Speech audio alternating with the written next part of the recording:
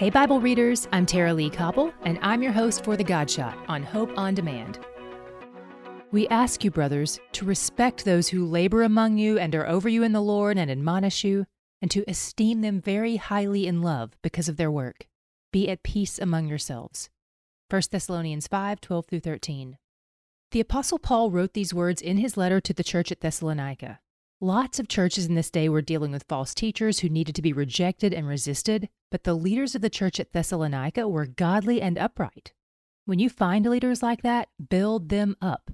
Paul knew on a personal level the unique challenges of leadership. Leaders need support and encouragement.